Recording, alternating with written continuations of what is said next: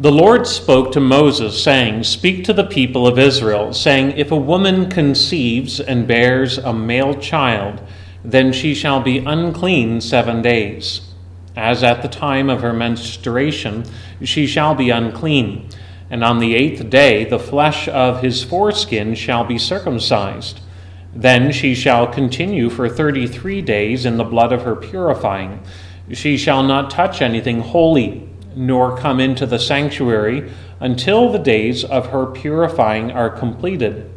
But if she bears a female child, then she shall be unclean 2 weeks, as in her menstruation, and she shall continue in the blood of her purifying for 66 days.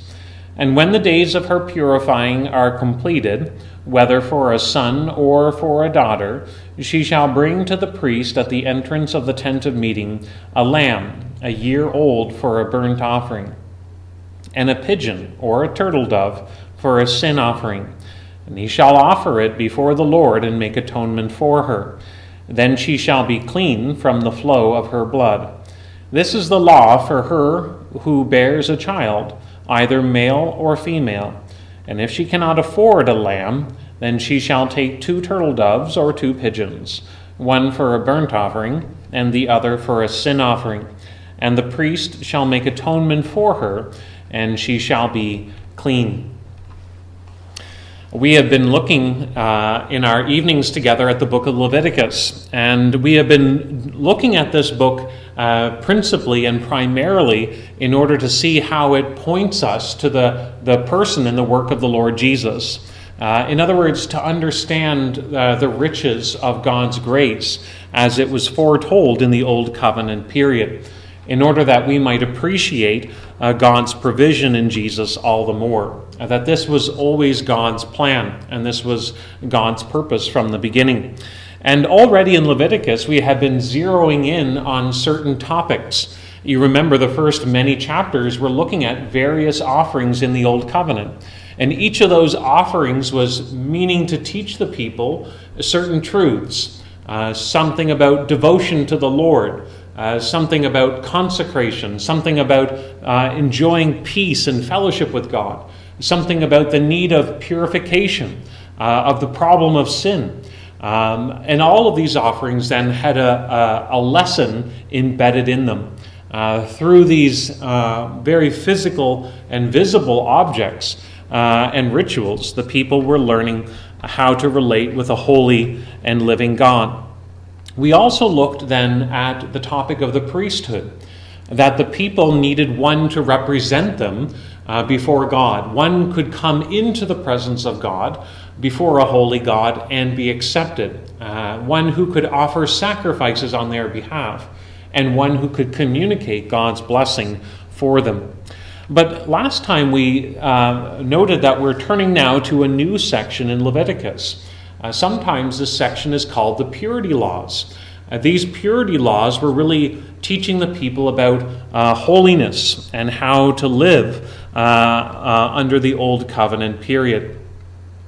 And central to this whole topic of the holiness code is distinguishing between 3 different states. The first state, we could say, is the state of holiness. That is something that is consecrated. It is set apart and belongs to the Lord and is used for the Lord's purposes. That could refer to a person, but also to objects or even places. A second status, or another way of talking instead of holiness, is to talk about something as being common. It is not dedicated to the Lord in the same way. The people of Israel were not in the same position as the priests in that sense. But the common status could be further divided between clean and unclean. And so you have these 3 states, or these 3 different categories of holy, of clean, and of unclean. And that helped the people. It was meant to teach the people about the need of being clean in order to cross that boundary into the holy. That there was a barrier that existed that prevented anything unclean from coming into the presence of God. And so even in the physical layout of the tabernacle, you have those three areas. You have the courtyard, you have the holy place, and then you have the most holy place. The closer one gets to the presence of God, the more holy, the more pure one had to be. And all of this was being something that was teaching the people about holiness. You remember last time we looked at Leviticus 15, where it says, "Thus you shall keep the people of Israel separate from their uncleanness, lest they die in their uncleanness by defiling my tabernacle that is in their midst." So they were to be set apart from all defilement, from all uncleanness, in order to be able to come into the palace of their king. So you have the holy, you have the clean, and you have the unclean. Well, last time we looked at the dietary laws, the food items that the people were allowed to eat, but certain foods were deemed unclean, and other foods were deemed clean. They were allowed to be eaten. And so there was this differentiation that was made that was to shape the way that they lived their lives. But this evening, as we mentioned, we want to look at Leviticus chapter 12. But Leviticus 12 and Leviticus 15 focus on addressing uncleanness that comes upon a person. Both of these chapters are dealing with uncleanness that results from bodily fluids, whereas Leviticus 13 and 14 deal with uncleanness that comes from various skin diseases. So in Leviticus 11, it was dealing with this idea of avoiding uncleanness. We need to avoid unclean foods. We need to make every effort not to be contaminating ourselves or defiling ourselves by something that is impure. But now we're looking at a slightly different topic. We're looking at how the people have to address uncleanness that is really something that comes upon them. It is something that is part of their experience and something that they must face. And so here, as we're looking at these chapters, it highlights that uncleanness is something that must be addressed in our lives. What do we take from all of this? Andrew Bonar makes this point. He highlights that our uncleanness may be something that is kept secret from others, but still it is something known by the Lord. A person may have things that are unknown to others, bodily fluids, different conditions that they're dealing with that other people don't know of. But while other people may not see them, they nevertheless are to recognize that God is a God who knows them and sees them. And so impurity is something that goes beyond simply social norms. It goes beyond simply how other people see us. That it's really getting down to the idea of, am I pure from the inward out? Am I pure even from in areas where other people may not see? And so this evening we want to see that principle as it's played out in with the respect of childbirth. This evening we want to look at how a mother was deemed unclean after giving birth and how that was to be addressed. And we want to see that because the Lord has graciously provided a way of being cleansed, we can be restored to fellowship with God. We want to look at this perhaps somewhat strange or unexpected chapter, and we want to look at it in two thoughts. We want to think about the diagnosis of her uncleanness, and then we want to think about the cleansing of her uncleanness. Well, first, we want to think about the diagnosis of her uncleanness or of her impurity. When you think about a couple, when you think about a mother and a father that have a child, a new baby is born, it is a joyous occasion. It is a time of excitement for family and friends. They will surround them with joy and happiness. There will be turns holding the baby. There will be lots of comments about how adorable the baby looks. There will be comments about who the baby looks like. It is a happy time when a baby is born into this world. So it might sound rather jarring to read, "If a woman conceives and bears a male child, then she shall be unclean 7 days." That may be particularly confusing when we bear in mind that when a mother gives birth to a child, that is actually something that is in accordance with God's command. You remember in the beginning that God commanded Adam and Eve to be fruitful and to multiply and to fill the earth and to subdue it. And so giving birth to a child is a good thing. It is something to be celebrated. Bringing new birth into this world is not something dirty or something contaminated. There's nothing wrong with having children. The psalmist says in Psalm 127 that children are a heritage from the Lord, the fruit of the womb a reward, and blessed is the man whose quiver is full of them. So then why is this woman who has done what we would say a good thing, someone who has brought new life into this world in accordance with God's command, now being considered unclean? Leviticus really only gives us a partial answer to that question. It says there in verse 2 that she shall be unclean 7 days. As at the time of her menstruation she shall be unclean. In fact, that's the point that it makes repeatedly in this chapter. It says it in verse 2, in verse 4, in verse 5, and in verse 6. It is the flow of blood that makes her unclean or unfit to come into the presence of God. The reason why she's deemed unclean in a ceremonial sense is not because of any moral sin on her part. She is deemed unclean because central to the understanding of the difference between clean and unclean is the contrast between life and death. That the difference is one of being in a state of wholeness, we might say, and being in an abnormal state. And that's what is being highlighted in these chapters.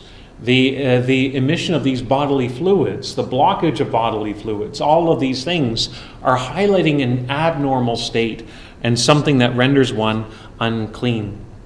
But here, as it's relating to pregnancy, childbirth and post-pregnancy both bring a lot of changes to the female's body. There is always a degree of danger associated with childbirth.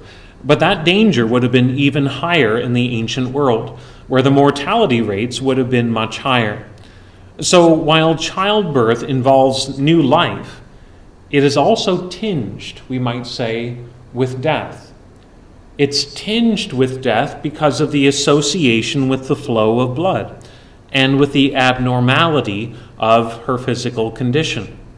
Anything that was associated with death was deemed unclean, and therefore unfit to come into God's presence. So it's important that as we look at this whole scenario, it's not a cultural taboo. It's not looking down on giving birth. It's not trying to say anything negative about motherhood. Rather, it is communicating the idea of clean and unclean against the backdrop of life and death, of wholeness, and something abnormal. It's highlighting that God is a God who is the fountain of life, and that those who come into his presence should be associated with life, whereas the flow of blood is something that is associated with death. It is something that is an abnormal condition, and therefore should not be associated or coming into God's presence. So the people were to learn something through this, that impurity, uncleanness, is not just something that they're to avoid. The Israelites aren't to just simply go around their life trying to avoid what they see as potential dangers around them. But the Israelites are to learn that inevitably we are people that have to address uncleanness. That uncleanness is not just around us that we have to watch out for. Don't touch those unclean animals. But they also have to realize that uncleanness is part of their own experience. It is part of their life. And so even when it comes to something as routine, something as ordinary as the birth of a child, something joyous and life-giving, it is still associated with defilement. It is still something that reminds them, we might say, of death. Remember Adam and Eve when they sinned in the garden. It says, you remember that when they sinned, the curse did not remove the ability to bear children, but the pronouncement that it would involve pain and eventually death. Adam and Eve were still able to bring forth children into this world, but what would happen now is that the bringing of children into this world would be associated with eventually their death. And so we have this reminder that new life is something that brings hope. It brings promise. It is a reminder of the promise that was given to Abraham, that in your offspring all the nations of the earth shall be blessed. And so when a male child was being born, there was this reminder of the promises of God that the line of Abraham would bring a blessing to the nations. The offspring, the Messiah, would come. But it was also a reminder of sin, that ultimately life ends in death, that the flow of blood reminds us that life itself has been affected by the curse of sin. And so we have these two things associated even in new life, in the birth of a child. So even in the birth of a child, there is a reminder of our defilement, which stands as a barrier from coming into God's presence. Isn't that what David says in Psalm 51? That he was brought forth in iniquity. That even from our first beginning, life is still associated with death and impurity. And so in the midst of life, we are reminded of the reality of sin, of the curse of death, and the need to respond to the diagnosis of Scripture. An Israelite living in the Old Covenant was being taught, you need to address uncleanness. Uncleanness is not just in the world. You need to address uncleanness as it shows itself in your life. And that was true even in a mother's experience, even in bringing a child into this world. But are we like that? Have we come to realize I need to address not just ritual impurities, not just ceremonial impurities, but are you addressing the sins in your life? Are you addressing the uncleanness of what you have done before a holy God? Do you recognize that you are unclean and that you need God's grace to be restored to His favor? That's what these rituals and these ceremonies are ultimately pointing to. They point beyond themselves to the deeper issue, which is their moral, their spiritual condition, the condition of their heart, and the need for cleansing. So there is the diagnosis, dealing with the birth of a child and how it would make a mother unclean. But most of this chapter is actually given to the idea of how she was to address it, the cleansing of her impurity. And you will notice that the text stresses her impurity extended for many days. But the way in which she addressed it was actually in a threefold manner. There were three stages, you might say, to how she was to address her uncleanness. The first stage there is mentioned in verses 2 and verse 5. It says in verse 2 that if the woman conceives and bears a male child, then she shall be unclean 7 days. As at the time of her menstruation, she shall be unclean. So there's this initial period of 7 days where she is unclean. She's not to come to the tabernacle. And she is to separate herself from what is deemed holy. She's not to come into contact with it because of her ritual condition. If the mother had a boy, on the 8th day her son would be circumcised. And you remember before we were saying that the 8th day is a significant thing. It is oftentimes associated with important events, but it's also a sign of a new beginning. And so on the 8th day, her son would be circumcised. He would receive the sign of the covenant. He would receive the mark of being part of the people of God, a mark that bore witness to the promises of God about the blessing coming to ultimately the nations. But that act of circumcision also marked the end of her first stage of her own purification.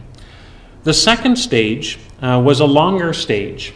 It says in verses 3 and 5 that she would have a period of waiting. It says, "And on the 8th day the flesh of his foreskin shall be circumcised, and then she shall continue for 33 days in the blood of her purifying. And she shall not touch anything holy, nor come into the sanctuary until the days of her purifying are completed." Later on, it tells us that if she has a daughter, that this would be doubled, that it would be 2 weeks instead of 1 week, and then it would be 66 days instead of 33 days. Which raises the question, why is there this difference between if she has a male child versus if she has a female child? We have to say up front that it's not because of any negative view of women.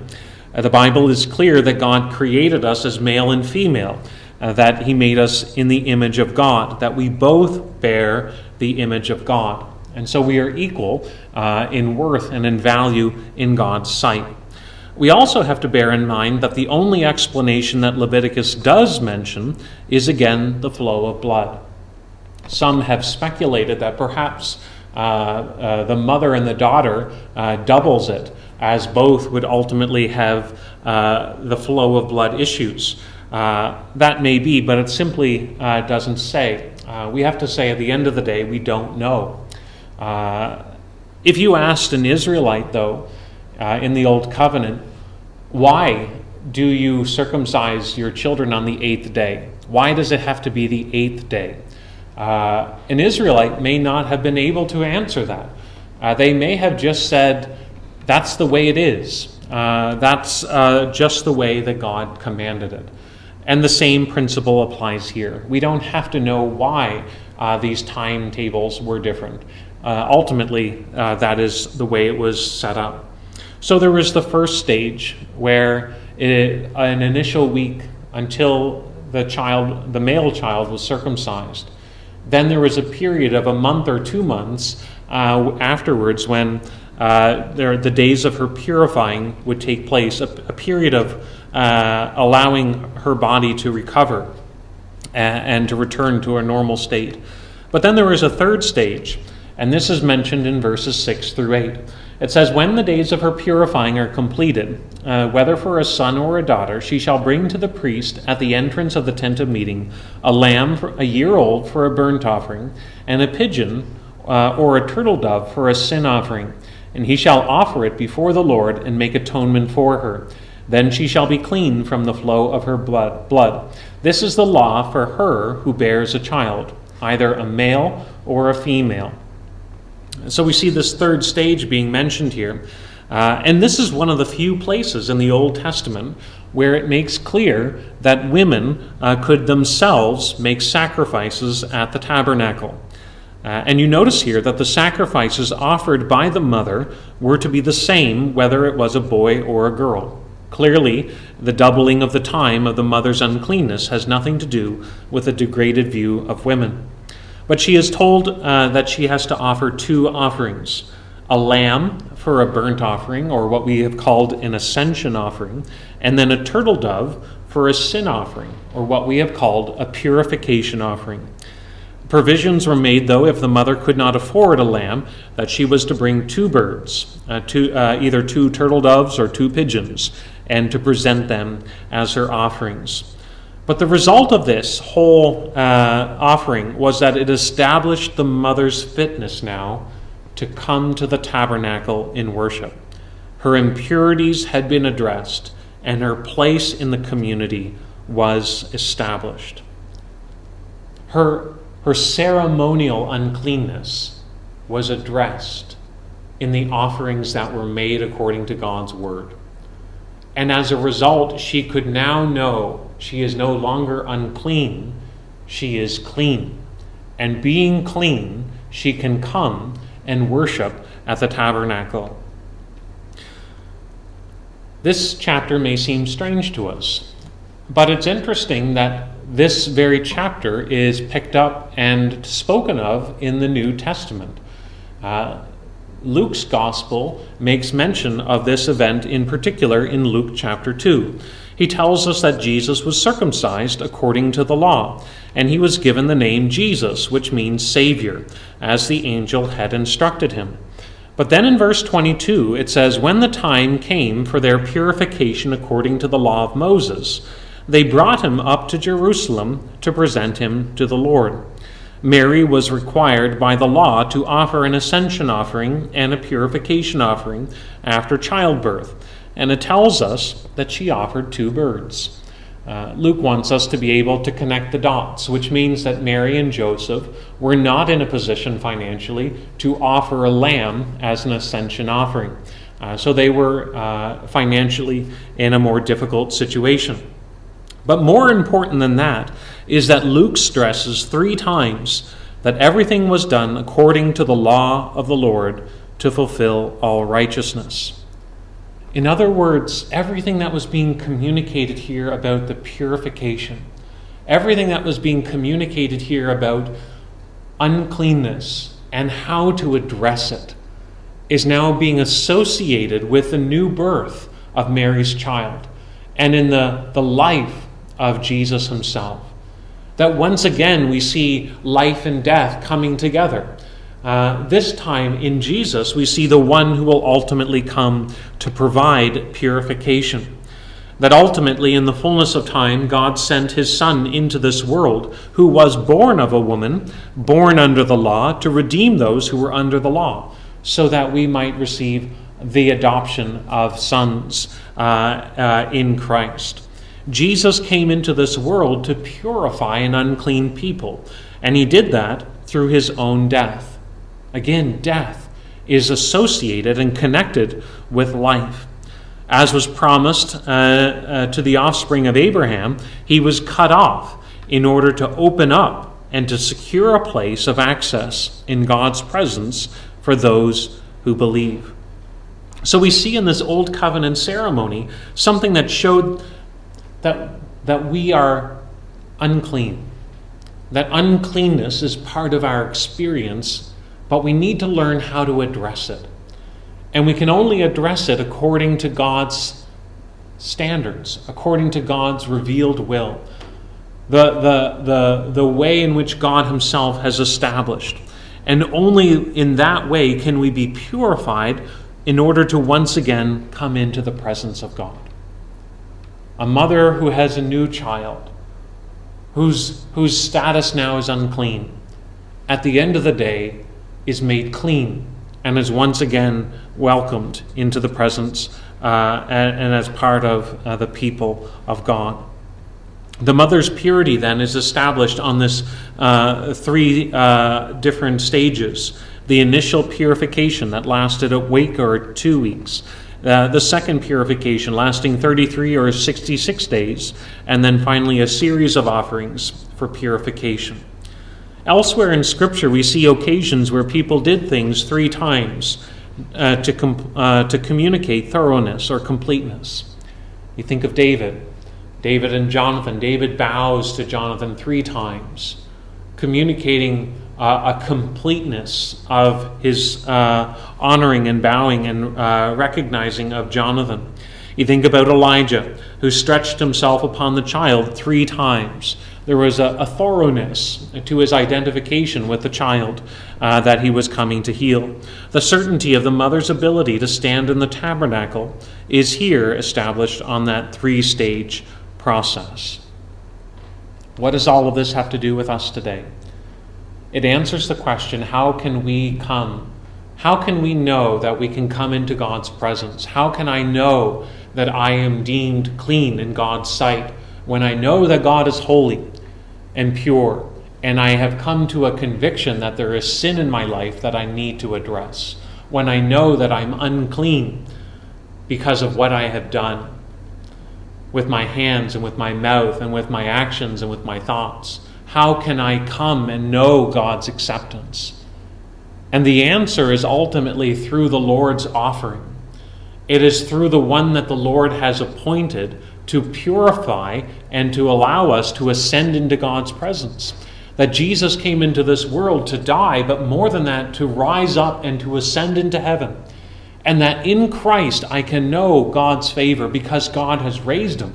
God has ascended him into heaven, and he is exalted at God's right hand, and he is now ruling over all things. He has fulfilled all righteousness, and so that in him I can know my uncleanness has been dealt with, and my place is secure. The people of Israel were being taught that impurity is not just something to avoid, it's something that has to be addressed. And we need to face that same thing as well. Not just that sin is something to avoid, I need to address my uncleanness. And it's only in Jesus that my uncleanness can be dealt with, that I can be made pure through the one who was cut off, in order that I might have life on the basis of his death.